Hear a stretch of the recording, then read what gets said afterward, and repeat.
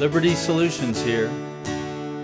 We are a no whining allowed show on what the people can actually do about today's problems.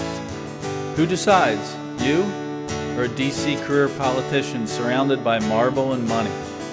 We like facts, so caution out to prisoners of their own drama. There's logic here. As Mark Twain said, politicians in diapers need to be changed often, and for the same reason. Hi, Keith here. Today's episode is on the national debt and the yearly deficits. We have guest Nicholas Giordano, professor of political science at Suffolk County Community College in New York. He's a former catastrophic planning lead for the New York State Office of Emergency Management. He teaches courses on American government, world politics, and international relations. Professor Giordano has appeared on Fox News to provide analysis on current issues, trends within the government, politics, international relations, homeland security, emergency management, and social, cultural related issues. Welcome, Nick. Thank you for having me. So we want to think about the national debt. I hear it's up to like 22 trillion now. About approaching 23 trillion. One more. You know, what's another month or two? Yeah, right. It's another $1 trillion. I was looking at some graphs of, watching the climbing debt. And, you hear this common argument, well, we vote this guy in, vote that guy in, then it'll go up or down. But I look at the line, it just seems to be steadily going up. Yeah, it doesn't matter about Republicans or Democrats at this point. They just continue to spend taxpayer money at will, and they have no regard for the debt. Republicans campaigned for years. I mean, that's essentially how they won back the House and the Senate, campaigning for years about being more fiscally responsible. And yet when they had the executive branch and both houses in the legislative branch, spending still increased dramatically. Yeah, I was looking at a website that said, showed you could look up your representative and see what their vote was. There's only 2 in the whole House of Representatives that have voted for less money the whole time they've been in office. It's rare. Out of, what's 525 or something? How many? 435 in the House and then 100 in the Senate. Yeah, so there's 2. It's crazy. And, it's one of those things where people don't realize that sooner or later it will catch up to us. We're spending $389 billion a year just in interest alone. So eventually the interest is going to be, that'll be the biggest expense, right? Like at some point that has to happen. As of right now, it's 7% of our entire federal budget. And within the next 5 years, it's slated to go up to 15% of the entire federal budget. I mean, think about it. It's going to double the interest payment. And so you're talking about over $700 billion just in interest alone. That's more than our entire Defense Department. That's more than the Defense Department. Correct. Also more than Social Security and Medicare. Well, they're going to go bankrupt anyway, so I don't have to worry about them. But not to go down that rabbit hole. But so if that becomes the biggest expense, is that the beginning of the end? Like something has to happen. Something has to change then, right? Or the government goes bankrupt? We could sustain the debt for the next couple of decades, but there is going to come a point relatively soon. I mean, we're not talking, 50 years down the road. We're talking about 20 years down the road where we're going to have to figure it out. And the stupidity of the politicians is that you could either make the small changes now. So I'm someone that argues, do a 15% across the board cut in every government department and agency, every program, 15% cut. Because you have a choice. You could either make 15% cut now where everyone's going to have to sacrifice a little bit, or you're going to have to gut entire programs in the next 20 years in order to just service the debt. Like it's going to be, if they don't do something along the lines of like a 15%, it's going to be catastrophic. Like some catastrophic Correct. thing is going to happen. Well, then you're going to have to make hard decisions. So instead of, let's say, cutting financial aid programs, you're going to have to decide whether you need to gut the entire financial aid program.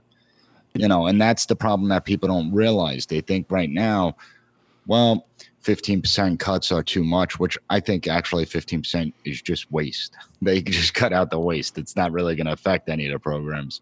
But they don't realize that we're going to have to choose what programs we're going to gut entirely in the next 20 years if we don't make these cuts now and start getting back to a path of fiscal responsibility.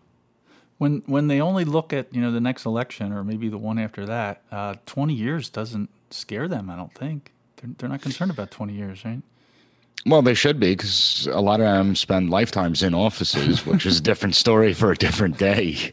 But, it's something that as an elected official, you have a certain responsibility, and it's your job to temper the expectations of the citizenry and provide realistic solutions. It's also your job to actually use taxpayer money in a responsible way.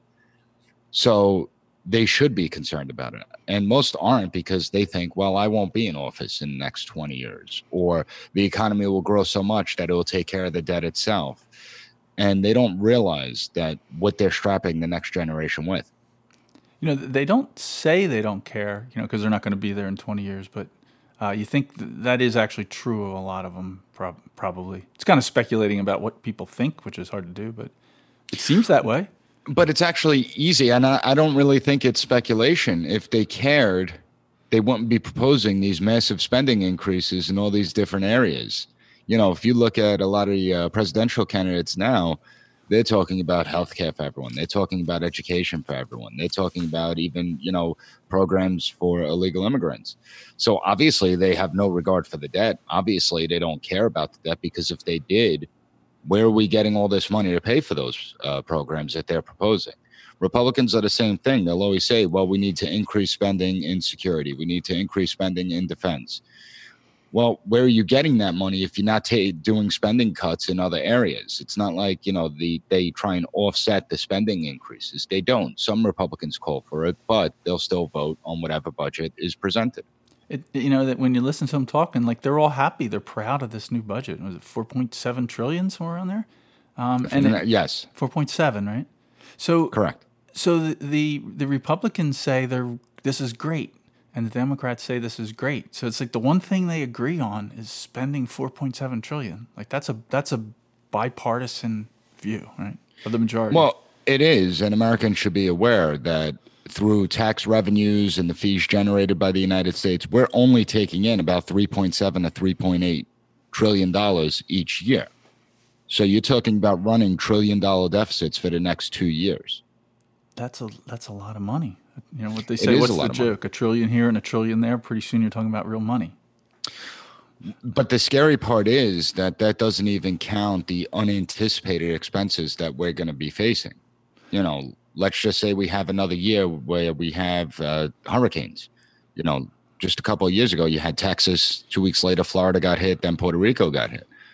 Well, that's going to call for additional spending. What happens if, God forbid, something happens with Iran and we engage in a military conflict with Iran? Well, that's not factored into the budget. And so that's going to cost money. And that's the thing that people don't realize, is that this is just the opening salvo of the budget to $4.7 trillion. It can likely end actually much higher than $4.7 trillion. And we're talking about a case where we're supposedly at peace, not counting the 7 or so wars that are going on, but depending on how you count, 7 or 10. But we're supposed to be at peace, and the economy is supposed to be booming, and interest rates are like, you can round it off to 0 or 1, and they're still spending this much money, And they're the budget this year and the new budget is $750 billion for the military, and we're not even at war. I saw that's more than the average of the Cold War from the 50s all the way through the 80s. Next year's budget's bigger, adjusted for inflation's bigger than the Cold War average, when we had the Soviet Union and the Vietnam War. Is the problem with Iran? Crazy part. Yeah, it seems crazy to me. Is the problem with Iran worse than the one we face with the Soviet Union? No, and Iran would be catastrophic getting into a war with Iran. People don't realize the unintended consequences that could exist from that. But it's just the whole thing. And taxpayers also have to bear some responsibility in this, because we don't hold our politicians accountable. They keep voting. Everybody says, they're going to give me money. Well, that's the thing. And once government programs are in place, it's very difficult to get rid of those government programs. If you look at the Affordable Care Act, it's the best example. 70% of the American people were against the Affordable Care Act. Throughout the Obama administration, throughout his time in office, people despised the Affordable Care Act. And then they voted in Republicans, then they voted for Donald Trump. And the whole mantra was repeal and replace, that we're going to remove the Affordable Care Act. We're going to take it away from. Then all of a sudden, the American people liked it. Then the numbers actually flipped, and now 60% of the people actually approved of the Affordable Care Act, and 40% of the people were against it. And so once you put these government programs in place, it's very, very difficult to take it away from the people. And the mismanagement of these programs is astounding, because what are you really getting for your money? And that's what I always ask, the cost versus benefit analysis. You know, we spend more on education if we combine the 50 states and the federal government than almost every country combined. Yet our education system, the student performance, continually drops each and every year in the rankings internationally. So it's not like we're even getting a good bang for our buck. It's not like we're producing all these little Einsteins everywhere. If you look at our roadways, we're spending more on roads than ever before. And yet the roads are in worse shape. Our infrastructure is in worse shape than ever before. So where's all the money going? Nobody asks that question. As taxpayers, we should hold the politicians accountable by asking these questions. They don't manage it well, and they don't run anything like a business. Even though Trump says he's a businessman, but a businessman wouldn't spend $4.7 trillion and borrow $1 trillion of it when it's $22 trillion in debt already. No, and listen, I don't abuse government. I don't, criticize government for not operating as business, because they're not supposed to be a business. Our founders created this government to be slow and awkward and inefficient. It's the exact opposite of a business. A business, you want efficiency. But our government's extraordinarily complex, and it's designed that way on purpose to prevent the government from becoming abusive, from gaining more power. However, the government has figured out by using money, it could still gain this power. And it does mismanage the funds. And Baltimore is a great example of this because of the outrage between President Trump tweeting about Baltimore and how horrible Baltimore City is. And then when we look at the numbers, Baltimore, West Baltimore and East Baltimore, they are suffering. Their infrastructure has collapsed. The education system has collapsed. It is rodent infested. And yet they received something like $15 billion over the course of the last 2 years. Well, what did they do with that money? For $15 billion, they should have been able to rebuild the entire city. And yet there's investigations going on into the mismanagement of those funds. There's money that can't be accounted for. And it's really, it doesn't take all that much logic to figure out what's going on in Baltimore. I mean, it's a terribly corrupt government, and a lot of people are wealthy. Yeah, and then you see the representative, Elijah Cummings, is his name. He's complaining about the immigrants coming across the southern border. We have to fund them. Like, tell him to go home and clean his own room. Well, exactly, and that's the point. I mean, I don't know the number off the top of my head. I want to say it's something like $3,000 per month to take care of these asylum seekers, the refugees that are coming across the border. $3,000 per person per month. That's an extraordinarily bill that we're facing, and yet we can't even take care of our own backyard. I live in the New York area. I'm from Long Island. The roads are terrible here. There's better roads in Kabul, Afghanistan than there are here in New York. It is horrible. You can't go down a road and not hit a pothole. Yeah, I don't mean to laugh at that, but yeah, I believe it. I was in New York City in the fall. And in Baltimore, I looked up some numbers because people were talking about, these people that are coming in seeking asylum, I mean, it's in the single-digit percentages that they actually accept. Most of them come and say, well, yeah, my husband beats me. Well, that you don't get political asylum for that. Or it's violent. I'm from a violent, torn country. And the example he used on the news was, he talked about El Salvador. And I looked it up. It turns out the murder rate per capita in Baltimore is worse than El Salvador. Like the people in West Baltimore would qualify for asylum under Elijah Cummings' demand. Yeah, well, and that's the thing. And the ironic part is that we're going to take these asylum seekers and the refugees, and we're going to put them in the communities that are already having the problems, that don't have the resources and capabilities to take care of this new population, because they can't even take care of the population they have. It's not like we send the refugees and asylum seekers to the elite wealthy zip codes. God forbid we do that. I think President Trump should do an executive order sending all these people to the elite zip codes that can take care of them, that do have the money and the resources. That would be entertaining as a minimum. I think you solve the immigration crisis, because then all these people that come out and say we have to accept everyone will quickly change their tune. I mean, They'll say, well, yeah, we have to accept everyone, but don't put them in my area. Don't put them in my area. Yeah. Don't put How them many with are my sleeping on children. your couch? Yeah, I like to think of, take thing all the way down to the individual because I think about individuals. So like somebody that says they want to open borders, they say, well, do you ever lock your house? Like, do you let a Guatemalan who doesn't speak a word of English and doesn't have a job and only knows how to pick crops sleep on your couch and watch TV and you're going to feed him every night? Because if you don't Yeah. say yes to that, then you're not being rationally consistent. No, they're not. And they're saying, well, it's a different story. You're talking about government on one level. I'm an individual person. I have my own struggles in life. And but they're all hypocrites. Every single one of them. And I think it's part of human nature to be hypocritical, to do as I say, but not as I do. So I don't necessarily blame people for that, but we should be aware of how hypocritical we could be. I've seen on college campuses, younger people are their biggest issue is climate change. That's what they're always fighting for. And yet you'll see them just throwing stuff on the floor. You'll see them have no regard for their own being. They'll make messes. A lot of the younger generation do smoke marijuana. Marijuana is the most climate unfriendly crop there is because of the amount of water it consumes. And yet most of them don't even know that.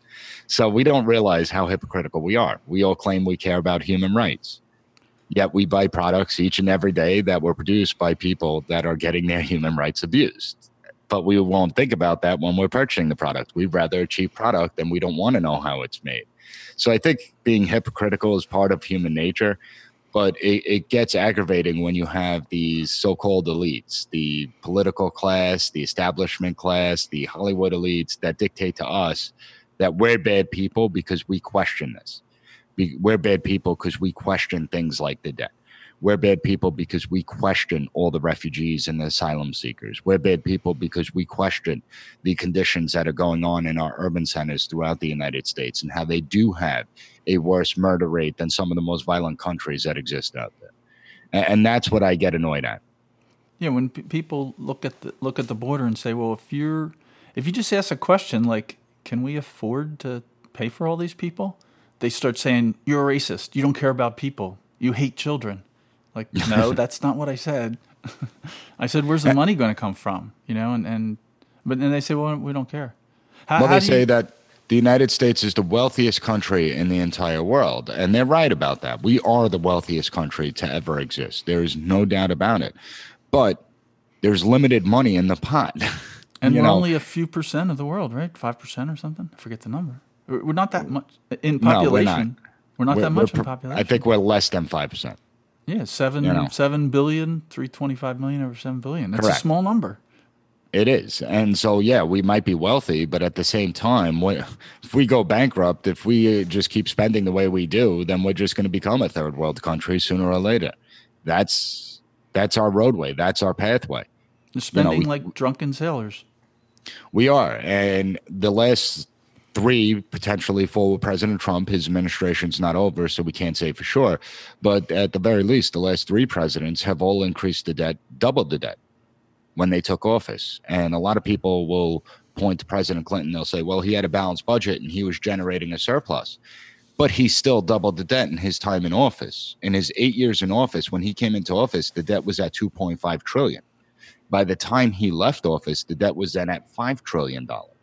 So he generated a surplus for the last 2 years, but he didn't pay down the debt or anything. When President Bush came into office, the debt was $5 trillion. When he left office, the debt was $10 trillion. When President Obama came into office, the debt was $10 trillion. When he left office, the debt was $20 trillion. God help us if President Trump, he came in with $20 trillion. God help us if he leaves with $40 trillion in debt. He's on track for that if he gets 2 terms, right? 3 as of right, I don't know the exact numbers, but he wouldn't be far off from that, or maybe half of that. 30 trillion. It's one. They're talking about 1.1 trillion for next year. It was 1 trillion last year, and I think somewhere in the 0.8 or 0.9 trillion the year before, somewhere around there. That's more than Obama's numbers. And that's bad. It's not necessarily that I blame Trump or President Obama or Bush, because Congress is the one with the power of the purse. They're the ones that develop the budget. They're the ones that are going to be spending the money. That's when we actually start to have a problem. So I understand, print is limited. They send what they want to see the spending levels at, they'll send to Congress. And then Congress pretty much throws away whatever the president sends them and develops their own budget the way they see it. Well, yeah, and it is Congress that's supposed to be doing the budget. The president's not even supposed to submit a budget. He's just supposed to make suggestions. So with the students, when you at the university, it's SUNY, right? It's a SUNY college. Did they understand that the debt is on them when we borrow $1 trillion a year, on average? No, a lot of them live in their own little bubble, and they don't realize. Once we get into the numbers, they start to see. But when you tell a student we're $22 trillion in debt, when you tell most Americans, I don't care if they're young or old, that we're $22 trillion in debt, their eyes kind of gloss over at it. I think it's so large of a number that people don't even pay attention to it at this point. But when I begin to write it on the board, and one of the things that I make sure I go through with my students is what they want. So, okay, if you want a universal healthcare system, here's what it costs. Where are you getting money for it? And I try and make them find the money. Then they start to realize how difficult it is to actually get the programs they would want and actually pay for those programs. So conceptually, they understand the question when you write it out. They do. And I do relate it to the average person. I mean, it's nothing more than just thinking about credit card debt. I mean, most Americans live on credit card debt. And the reason that Americans get into financial problems is because they'll spend on the credit cards and they'll be able to make the minimum payments for a time being. But sooner or later, it continues to grow, the debts. And the minimum payment gets higher and higher. And that's the way I relate it. That there comes a point where you can't even afford to pay the minimum payment. And what happens then? Then you face financial collapse. And that's the way I try and relate it to the United States, because it's the same concept. Yeah. We're making minimum payments in the $389 billion a year. Those minimum payments are increasing each and every year. And there's going to come a point in time where we're not going to be able to cover those minimum payments. And if we're going to make it and cover those minimum payments, we're going to have to cut entire programs, as I said earlier, that's going to have a drastic impact on our lives.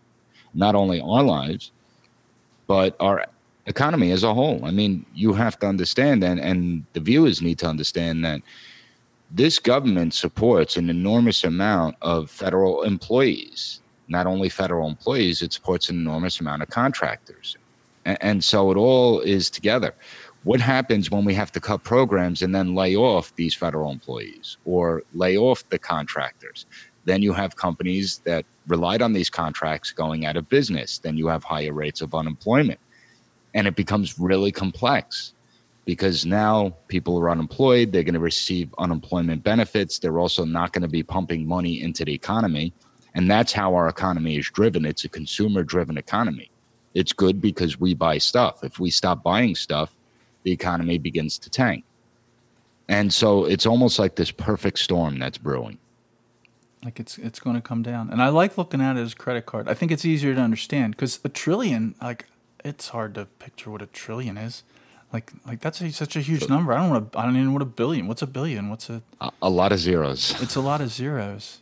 I mean, I know. I can think about it in my head. I'm an engineer, so yeah, I know what a terabyte is and a gigabyte. So when I try to think about the difference between a megabyte and a gigabyte and a terabyte in dollars, I go, oh, geez, yeah, that's a lot of money. So scaling it, scaling it down to credit card is a good way to do it. If you just scale the numbers, you take a family that makes, just use $100,000 is their annual salary for the family, and they have a credit card debt that's $106,000, right? The national debt's 106%. So they have a credit card debt that's $106,000, and then they decide to take a vacation for $25,000 and take a cruise ship around the world with all the kids, and then the parents just say, well, we'll just pay the minimum on it until we die, and now you kids can pay that vacation off, and the other $106,000 that you owe. Well, that's the thing. That's the analogy, and that all works, right? I think, did I do that right? Absolutely. That's exactly the way it is. And that's easier to understand, right? I can understand that easier, let alone a college student, But when the person goes bankrupt, it's okay. It screws up that person's life, but it doesn't affect me. When our country goes bankrupt, well, that's going to have a dramatic impact on my life, my kids' life. But not only that, it has a dramatic impact on the entire world. I mean, we're the sole superpower of the world.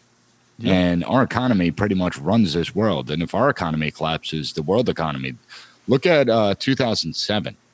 One sector of our economy collapsed, the housing market. That's one sector, one small sector of our economy, and it triggered a global recession. I mean, think about that. What would happen if it's something worse than that, that triggers a global depression? Like the whole U.S. economy. Exactly. It would. It would trigger a global depression. It seems like it would. I don't mean to predict the future. That's got a poor track record. But but yeah, it's that's a good example. But it doesn't have that much poor of a track record, because we know that when economies collapse, we know that wars begin. We know that. Time and time again, we've seen that. Yeah, wars are started to generate taxes. Right? Generate taxes, try and provide faith in leadership to keep governments in power, and to start scapegoating other people for the economic collapse. If you look at Greece several years back, Greece wasn't sitting there taking responsibility for its economy. It was blaming Germany and World War II and the occupation of the Nazis in Greece for its economic conditions. What, 70 years later? Yeah, that's ridiculous. And that's what happens. So we'll use scapegoats to try and blame others, and it doesn't end well. History, we've seen this happen before. So what do Greece? So one difference with Greece is they're sort of based on the euro, right? Like they can't print their own money when they collapsed, but the U.S. can. So how do you address the argument that we would just print more money? You hear like AOC saying that. Is a dollar really money if they can just print it? Well, that's the thing. You can print as much money as you want, but the value of the dollar will not be the value of the dollar. I think the value of the dollar today is about 60-something cents. It's not really worth a dollar anymore because of the money that we've printed. And that's what people don't realize. When you listen, 10 years ago, if you went to a deli, you would be able to get a Hero, a soda, and a bag of chips for like $6, $7. Now it's $12. Well, why do you think the prices have gone so high? And that's the thing. The cost of everything has increased dramatically, and it's because the dollar is no longer a dollar. Yeah, it's a few percent of what it was when 1913 when the Federal Reserve started. Correct. So as we say, well, gold is money. I remember Ron Paul asking, I think it was Ben Bernanke, one of the Federal Reserve chairmen, is gold money? No, he said no. Well, I don't know if I agree or disagree with that. It's valuable gold, and it can be used as a currency exchange. But I also don't like the idea of tying us to a gold standard, because we saw the limits of that as well. When economies begin to go down, people begin hoarding gold, and it's not going to be the average normal person that starts buying gold. It's going to be the people that could afford to buy the gold. And when you base it on the gold standards, well, gold is finite. And so there's only so much out there. And so it really ties the hands of governments and people and economies when you do attach to the gold standard. So, the Federal Reserve, I want to see them audited. I'd like to see their books, see what's going on. I don't necessarily know if the right thing to do is to go to the gold standard. What I do know is the right thing to do is we need to start becoming fiscally more responsible as a country. I think our politicians need to be held accountable, and we need to start making sure that the money spent is spent wisely, and that we start cutting the costs of the programs that we're running. There's several solutions that do exist out there that we can provide. I mean, one of the things that I actually call for through the Article 5 Convention of States process is tying congressional salaries to the budgeting process. And see, this is the genius behind it. See, a lot of people call for a balanced budget amendment. I don't like balanced budget amendments. And the reason I don't like them is because every state has a balanced budget amendment and every state's in debt. You could still go into debt with a balanced budget amendment. My amendment, whenever politicians talk about balancing the debt, the budget, and whenever presidents talk about balancing the budget. You ever notice they talk about it? Well, in 10 years, we'll get to a balanced budget. They're talking about 15 right now, 2034. We're going to balance it in 2034. Yeah. So these geniuses who are just completely incompetent will say in 10 or 15 years, we're going to balance a budget. So that means that we're going to run debts for the next 9 to 14 years. We're going to run a deficit each and every year until we actually just become neutral. Well, in order to pay down the debt, we need to start generating a surplus. In addition, you can't predict. Presidents only have at most 8 years in office, and 4 to 8 years in office. And so how could a president sit there and say, well, in 10 years, we'll get to a balanced budget? Members of Congress are constantly going up for re-election. Okay, and it's constantly changing. And who could predict what's going to happen in 10 years? Nobody. No, and so it's silly. We could have an economic collapse. We could be in war. Who knows? So my amendment would tie the congressional salaries to the budget deficit, and it would say that Congress has to get the budget deficit neutral within 3 years. They have to come up with a balanced budget and meet those standards. If they fail to balance the budget within 3 years, then every year they run deficits after that, they get a pay reduction by 10%. Their pay will go down by 10%. Because I think what that does, it makes Congress have a financial stake in the process. It's no longer about spending other people's money. It's their money that's included in this. It's their livelihood that gets included with this. And so I think they'll be more responsible. And then guess what? If they generate a surplus, then we could talk about a 5% increase in their congressional salaries. And I'm fine with that. I'm okay with that. I have no problem giving Congress an increase in pay if they're doing the job that they're supposed to be doing. And let's face it, I think that type of amendment would have a much greater impact than anything else. Now, there would be two exceptions to the rules. There would have to be, in order for this to be frozen, because there are times where our government is going to have to spend more than we're actually taking in, there has to be an actual declaration of war. None of this authorization to use force BS where you could be in a war for 19 years. You'd have to have an actual declaration of war, and then this amendment will be suspended during that declaration of war. Or there has to be a declared economic emergency that could suspend and allow us to run deficits, and it won't affect congressional pay. Those would be the only two exceptions. And I think that that would have a much greater impact on the budgeting process than going to the gold standard or changing our entire financial system and how we do business. Another thing that we should do is have every program should be evaluated. I mean, one of the biggest problems in the bureaucracy is the waste, the fraud, and the abuse that's occurring. The programs lack efficiency. They're not effective. They're not meeting their goals and objectives. Every 2 years, every single government program should be up for review. Not by congressional figures. It shouldn't be up for review by internal agency people. It should be independent auditors that come in, look at the program, determine whether it can meet it's meeting its objectives. And if it's not meeting its objectives, well, then there's two options.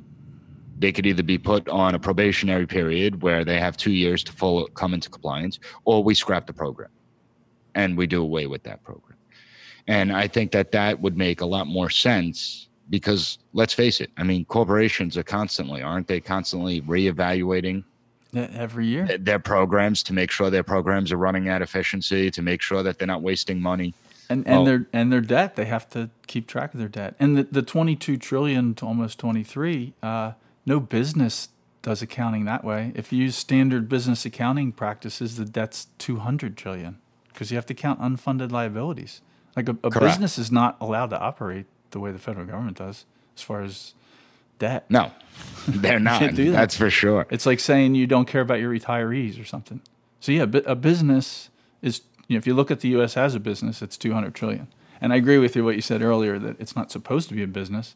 But the problem is they're engaging in, wild guess, 80, 90% of what they do is actually a business. They're treating it like a business. Yeah, well, once again, and when you're talking about taxpayer money, there does have to be some oversight in how that money is actually being spent. I'm sorry, if your programs, so we have about 76, this is on the federal level alone, 76 alcohol and drug treatment programs at the federal level. 76. Again, I'm Why sorry do we to have to have laugh. 76? That's not including all the state programs. It's not including the local programs. It's not including the nonprofits and the private sector programs that exist. And yet addiction rates are off the charts. They're at the highest levels that we've seen. So obviously the 76 alcohol and drug treatment programs at the federal level, obviously they're not working. Well, you know what the problem is? We need one more. We need 77. If we Well, had exactly. 77, then everything would be great. And Well, I'm it's going either to run that for argument, Congress on that. or it's the argument that, well, we don't have the funding that we need. Oh, you need more money. You always need more money. But I'll take education. Same thing with education. So we always hear that there's not enough money in education. As I stated earlier, we spend more than every country almost combined. And every year we increase education spending. It's not like we cut education spending. Every single year, education gets increases in spending. So every year we're spending more money in education. They make the argument that we don't have enough money in education and student performance is getting worse. Well, shouldn't student performance, even if it's not enough money, just by increasing the amount of funding it's getting, shouldn't it automatically go up a little bit at least? And it's not. It's actually getting worse, student performance. And so it doesn't make a lot of sense. And that's where we look at, is government truly effective in its programs? And the answer is no. So let's do away with these programs where government's kind of becoming useless. If you look at the states, 25% of a state budget is reliant on federal funding. 25%. So can the states really conflict with the federal government? I mean, we have this system of federalism where we have two levels of government that are supposed to be independent of each other.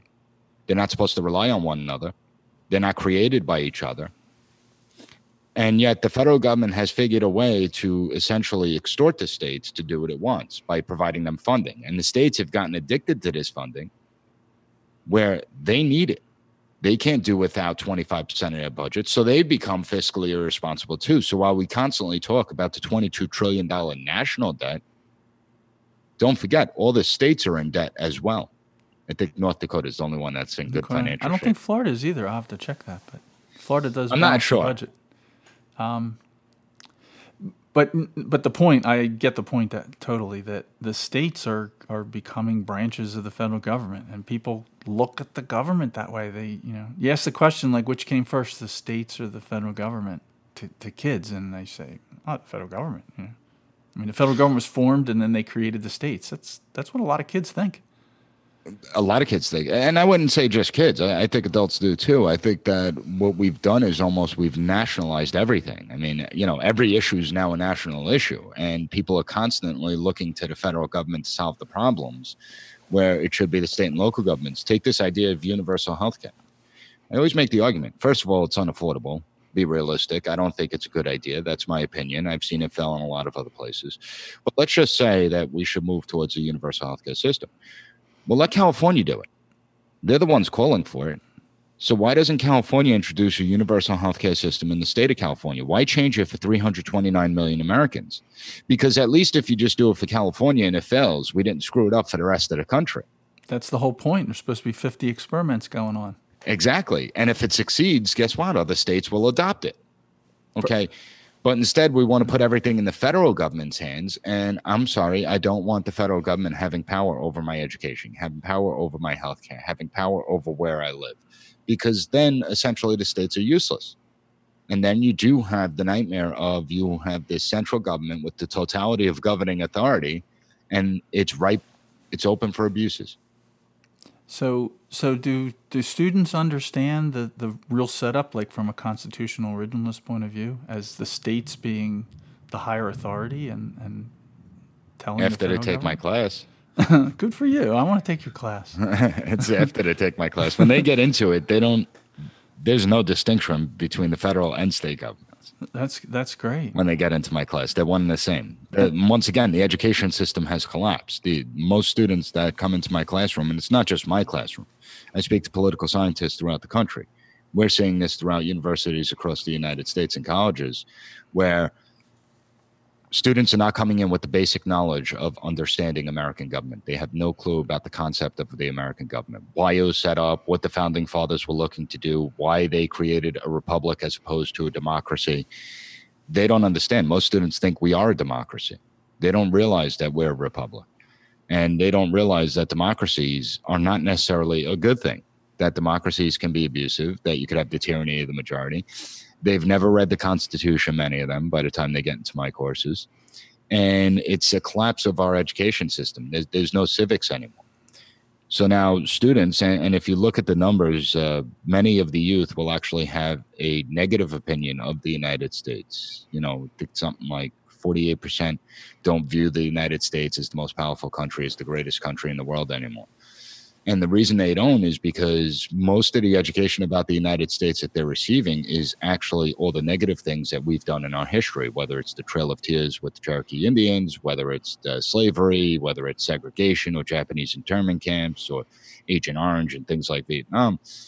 Many of them will learn about all the horrible things that we've done, and they'll never learn the great things that we've done. They won't even. They don't want to tell them, right? And, you know, grammar school and high school history. So I can imagine. I read and hear about kids, and I was the same thing. I went to a public school, and when I went into college, I actually tell a little story. I took American History 101 from the professor. It was called government politics. It wasn't political science. Government and politics was it. Professor on the first day, he said, forget about everything that you learned in grammar school and high school about American history, because it was really just to make you love your country. Now I think it's going to make you hate your country, but it's the same point. And he said, come in on Wednesday, and I'm going to start at the beginning and tell you what actually happened. That was eye-opening for me as an 18-year-old. I was like, oh, really?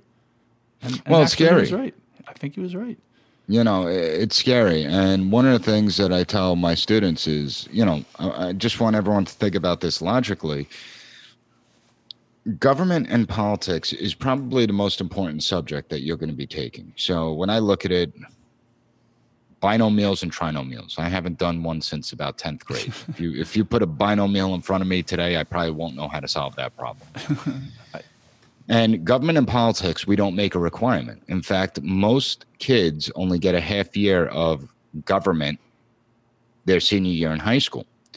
And I'm like, think about that for a second, because every single job profession is regulated by government, is licensing requirements by government. You want to open up a business, who do you have to deal with? Government. You want to buy a home, who do you have to deal with? Government. You want to make improvements to your home, who you want to deal with? Government. You're on the roadways, who do you have to deal with? Government. I mean, every aspect of our lives involves government in some sort of way, and yet we don't make it a requirement here in the United States within the education system to learn about government. And I tell my students, you know, you have all these opinions on all these different issues. You don't even know how our government was set up. You don't know the institutions of government. You don't know the roles and responsibilities of those institutions. How can you say government should be doing anything if you don't know those things? And they don't have an answer. And and I graduated high school in '78, so what the schools were doing then is totally different than now. I mean, they gave us a copy of the Constitution with our diploma. Like we actually taught it, and I still didn't know. And when I went to college and took that class, but it was an elective. I didn't have to take that. My degree was my degree is electrical engineering. Like there was no requirement to take history or politics or government or any of that. And that's the scary thing. And he opened my eyes. It was Paris Glendenning was the professor. I got to know him. I went after class a bunch of times to his office and talked to him. By the way, he was a 2-term governor of Maryland later on.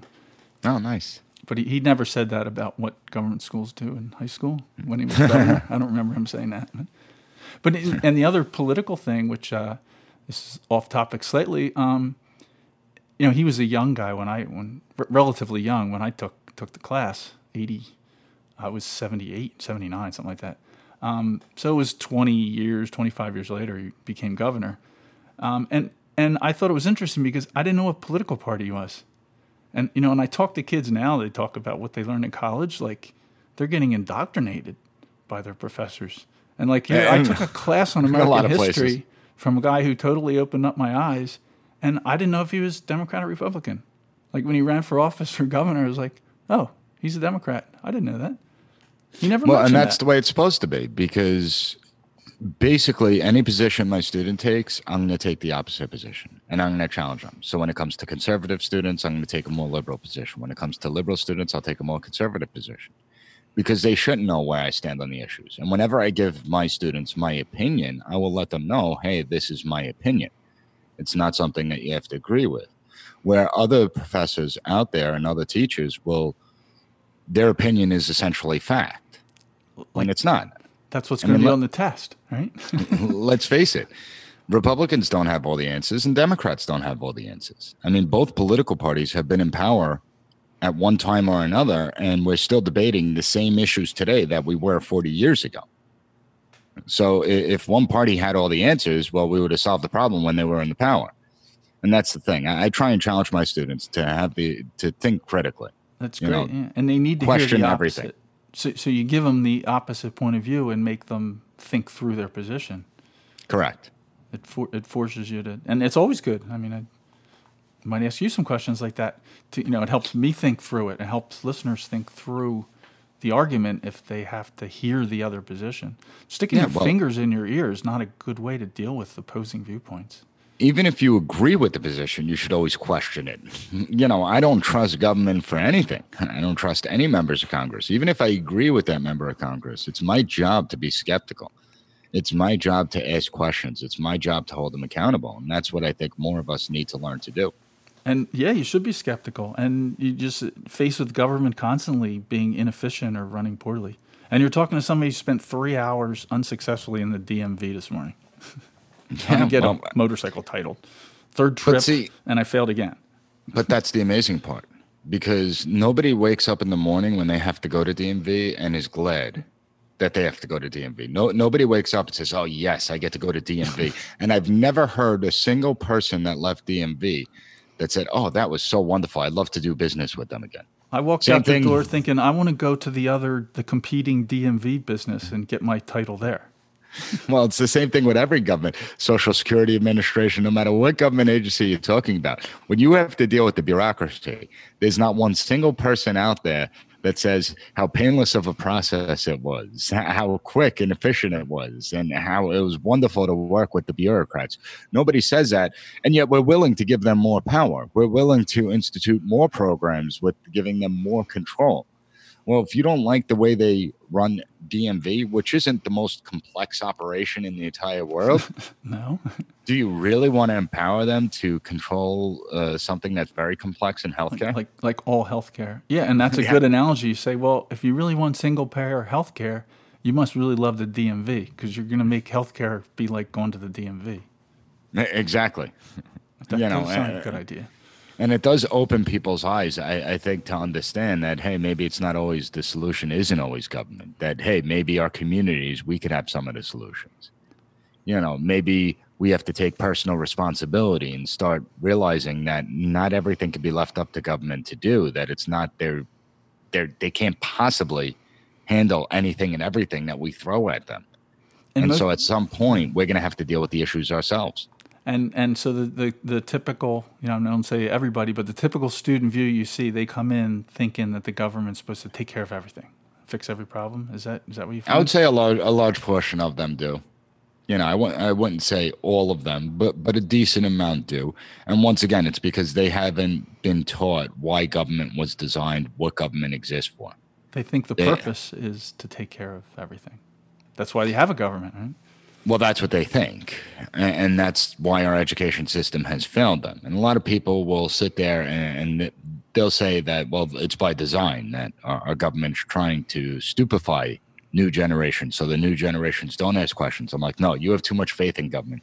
Government is not that competent where they could actually sit there and coordinate and organize the dumbing down of society. We're doing that to ourselves. And that's what we don't realize. We're not inquisitive anymore. We lost the inquisitive nature of being a human being. And I do think technology, I won't go into details, but I do think technology plays a role where if we don't know something, God forbid we pick up a book and read about it, we're just going to simply Google it. And we're not going to question the first website that pops up. We're just going to go to that website and whatever the answer is, that's what we're going to believe. If you look at and have political arguments with people today, all they do is regurgitate a talking point that they've heard on the internet, on social media, or in the media channels. And it's not like there's any depth to that. And that's a big part of the problem. Yeah, they flip open their book and go to the page. Like if somebody brings up debt, then they just open up their book and here's the page on debt and they spit out their talking point.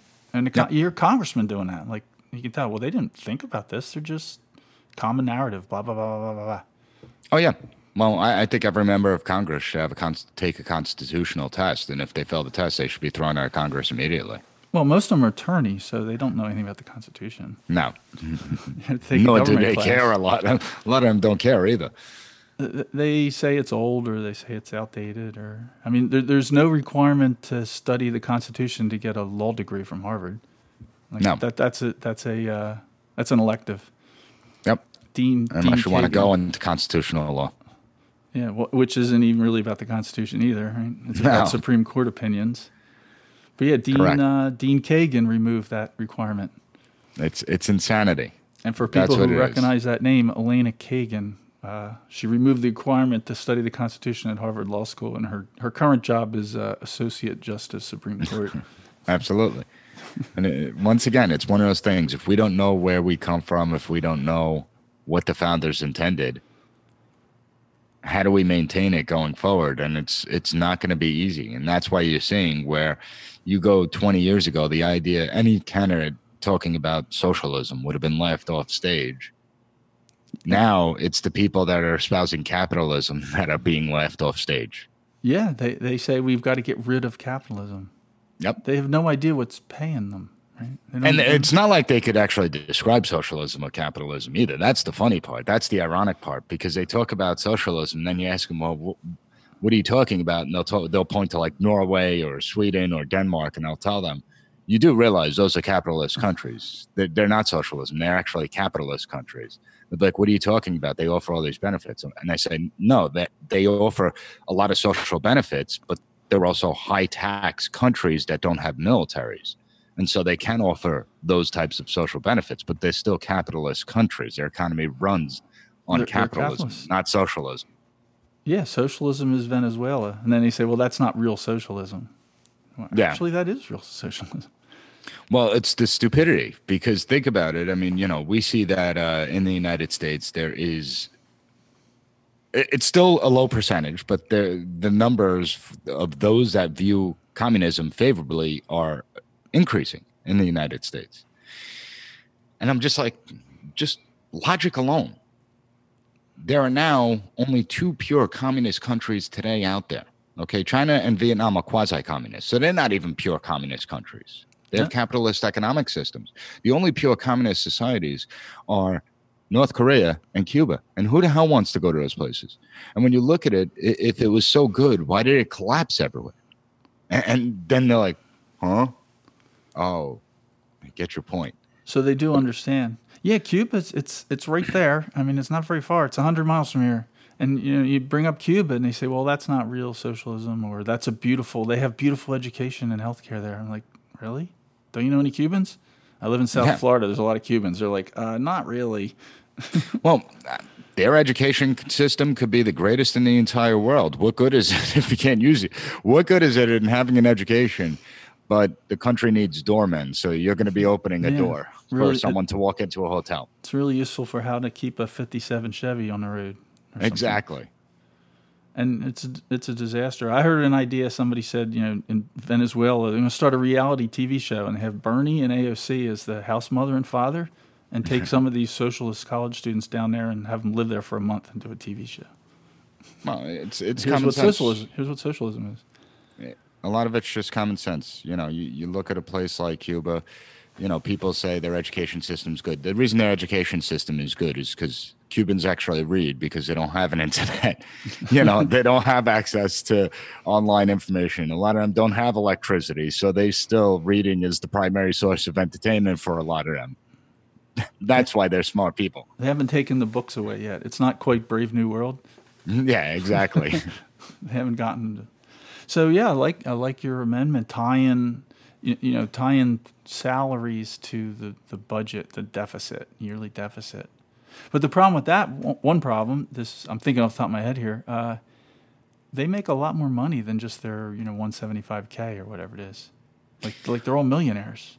So you got how do you go after that? Like that, does that need to be part of the amendment? I don't know how to tie that in something simple. See, here's the difficulty with tying that in. It's not them making the money.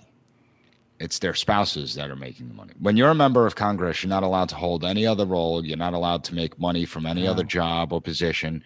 What we do see happening is the spouses, Elijah Cummings and his wife are the perfect example, where contracts will be steered towards a business the spouse may run.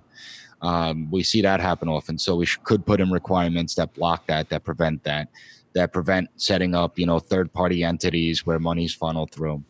You could do that, but it's difficult. I'm not going to sit here and lie. Mm-hmm. And it's also difficult when you have insider trading, essentially. Don't forget, members of Congress are dealing with bills that are going to impact markets and particular companies. And so they know how to trade the market based on that. Yeah. So, there's got to be limitations put into the amendment. And once again, that's what a convention of states could work out. Yeah, I see the solution. I read a study from, I don't remember how many years ago, 4 or 5 years ago, and they said the average congressman and senator's stock portfolio had gone up 12% the previous year. And I have a pretty good financial advisor, and mine went up 3%. I was like, 12% average? That's pretty good for 600 people. Something's fishy. I'm not Something's surprised. Fishy there. Of course, I'm not surprised. It happens all the time. And that's where the complexities do come into place, and don't forget, a lot of these people also made a lot of money before they ran for Congress. How many millionaires do you have that are running for Congress? You have to be a millionaire to run. Well, it takes the chance of getting elected, chance of being an incumbent in the House of Representatives if you have 1 million is 1 in 200. Well, and the scary part is I don't think our founding fathers ever envisioned this system where members of Congress would have to work harder at raising money than they would at actually getting jobs done. They were only supposed to go for a few months, help out, and then go back to their farm, right? A volunteer position. They didn't really think about this career politician thing, right? Well, they did. They warned about it. They warned about career politicians, but they thought that they had a system that would take care of itself, that there were checks and balances built in. And I think a decent part of their assumptions were that, one of the reasons that you don't see term limits is because when the Constitution was developed, the term limits were built in. It was called life expectancy. Yeah. And you had to ride a horse to work. At the age of 30, well, you're serving 2 terms. You ain't serving more than 2 terms because you're going to be dead by your mid-40s. And I think that, there were avenues that the politicians, the founding fathers, they screwed up. They didn't put as many safeguards as they could have in place. And they, to be fair to them, they didn't think of the idea of a 92-year-old, state senator, a congressman or senator or Supreme Court judge. That didn't occur to them. No, they didn't foresee a time where someone would be spending 50 years in a single office. No. And that's what we have to deal with today. So, yeah, I like the term limits. So, yes, so an amendment, and done by a convention of states. So the states force Congress to take some amendment that makes them financially accountable for going over the budget. Correct. Not just a balanced budget, but an incentive. You got to personally incentivize them. So the idea, that's the main thing. Yeah, in a convention, you got to make the rules so that it doesn't really matter if they're bad people. You got to encourage bad people to do good things. Exactly. So, and it's okay to have some debt. It's not that I have a problem with debt. Pretty much throughout our history, we've always had debt. The only president ever to pay off our debt completely was Andrew Jackson. Outside of President the only Jackson, one? The only one. Every other president had debt, so it's okay to have some debt. But when the debt becomes unsustainable, then it becomes a big problem. When it's 100% of their yearly salary, their yearly income, if you want to call government money income. Yeah. That's the wrong word. The GDP. Their take. Yeah, the percentage of GDP is just going up and up and up and up and up. Yeah, it's over 106% or 108%. And once again, at what point are we going to have to take this real seriously and gut entire programs? Let's make the small, moderate changes that we can make now, as opposed to making dramatic changes later on down the road that's going to severely impact people's lives. And that's my whole thing. So, yeah, I hope a convention of states could do that, could establish rules to force that to be gradual. Otherwise, I suspect it's going to be a catastrophe. That's the only way they're going to do anything. 100%. like another housing market thing. And they're going to wait until the day it collapses to react. And that's the problem with American society that we've been living in, that we have the attention span of gnats. We don't look long-term at anything. You know, we have a strategic vision that's like a week out, where you look at places like China, it's like they got a 100-year plan. Yeah. You know, we have about a 5-minute plan. 5-minute plan. Up till 2020 at, the outset, And if you start talking about what's going to happen in 2021, like, what are you worrying about that for? Yeah, exactly. It's if the disaster's happening November for 2nd, 5 minutes, we'll deal with it. Yeah. All right. So how can people follow you? You have a website, right? They could go to pasreport.com. It's where they'll find my podcast, any thoughts, articles that I decide to write, I put on that. They could also follow me on Twitter at pasreport. That's the Twitter handle, at pasreport. And, basically they see what I'm talking about on a daily basis there. And go up to SUNY for the young people and take a class. Absolutely. I mean, that's always the best thing. When you take classes with me, you actually learn about government and its roles and responsibilities. That'd be great. Can we clone you? It would be good. But there are other professors. I have to say, I've met plenty of professors like myself that actually do teach the Constitution, that actually do teach the intent of the Founding Fathers and their true roles and responsibilities. So there is hope out there. I think that there are more people like me that are getting involved in academia and actually making a change. The Convention of States Action petition is calling for altering the central government to mandate fiscal responsibility, limit the scope and jurisdiction of D.C., and establish term limits on offices beyond the president's. We have the right to alter it. We have the duty to alter it, and the founders provided a mechanism in Article 5 of the Constitution for us to do so. Please visit conventionofstates.com to see how to alter it to suit our needs and protect our rights, as the founders intended. conventionofstates.com. We the people. We the people. We the people of the United States. In order to form a more perfect union. Establish justice. Ensure domestic tranquility. Provide for the common defense. Promote the general welfare. And secure the blessings of liberty. And secure the blessings of liberty. To ourselves and our posterity. Do ordain and establish this Constitution. Do ordain and establish this Constitution. For the United States of America. The question facing us and facing our fellow countrymen is a two-word question. Very simply, who decides? The American founders had a simple answer. We, the people, decide.